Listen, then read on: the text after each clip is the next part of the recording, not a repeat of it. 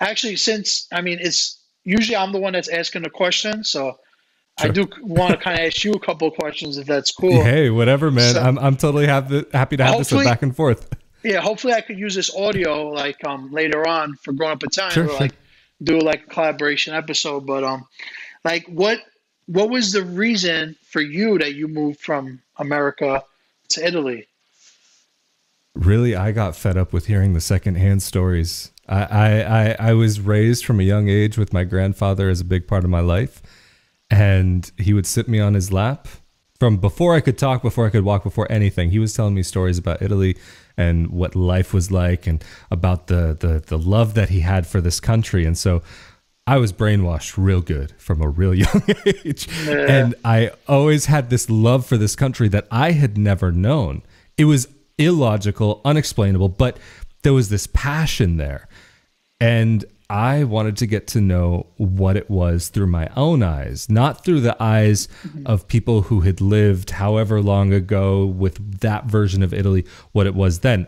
Would I would love to have been able to get to know that part of life in Italy and what life was really like then. Which it sounds like from what you've been talking about, which you have been able to have a little bit of a taste of what life used to be like in Italy, but more recently, of course. So for me, it was, I wanted to get to know this land of my ancestors, and especially I heard about Italian citizenship. My family had already been talking about moving to Europe since I had been, say, 12, and I brought it to my mother one day, and the information, and I was 12 years old. I'll never forget. And I said, "Hey, Mom, hey, what can we become Italian citizens? Can we do this whole thing?" Because I didn't really know much at that point. I'd heard people who were Irish could get Irish citizenship, so I thought, well, if Irish people can get Irish citizenship, why can't Italians get Italian citizenship? And there was this whole plan that I was gonna end up doing middle school and high school here in Italy, which never ended up happening. And so just that whole time while I was waiting for this process to finally complete and for all the papers, because it was like always this back and forth with the consulates, and it just built up that fire that I already had. Like, my last name is Di Furia, so like I was already furioso. Like, I'm like, Yeah. really, like, it was getting built up. And finally, when I got that recognition when I was, I guess, 26. Yeah, it must have been 26. Or no, 25. Whatever, 25-ish. At that point, I was like, at this point in my life where it was just the perfect time that either I needed to go in one direction or the other direction. And this third door opened up that would allow me to finally get to live out that dream that I had been really wanting to explore for so long. So I hopped out of bed, went down to the consulate. Well, actually, that was the following day, I should say. Because the consulate where I was, there was no appointments. You just walk-in services only, which is very unusual because I wasn't living in the U.S. at the Oh time. man. Yeah, no, it was a dream. And even like at the consulate, they're like, "Yeah, if you ever have any questions, like, it's better if you come in person. Don't even call us on the phone. Just come here." I'm like, "What? What are you talking about?" I've been wasting all that time not coming here. Like just waiting. Yeah, no, it's so.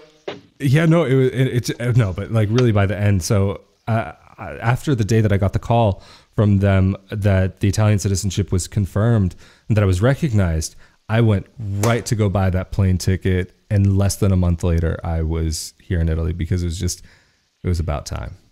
So what are you doing there full time in Italy? Because I know you do the podcast, but Right. So that's part of what I end up doing. Before coming to Italy, I worked in television, media, broadcast, and production. okay. And I did a lot of projects almost similar to mine in some ways, but for clients. And I worked on a news show and directed that for a while. And I did fundraising videos for, what are they called? Startup companies. I swear I'm losing my English. And so that was always something that I had done. So I had this background in video production. And when I first got to Italy, I had already had this project in the back of my mind for a while because I launched my project in 2017, but I started it in 2015.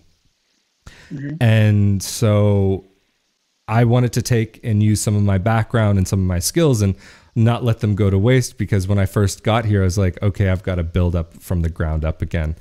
And so now I work with a couple different clients around the world, and we do all the kind of different video, media, marketing, and various things in this area. So, that's great, bro. Yeah. And so, but maybe getting back to you, the star of the show today,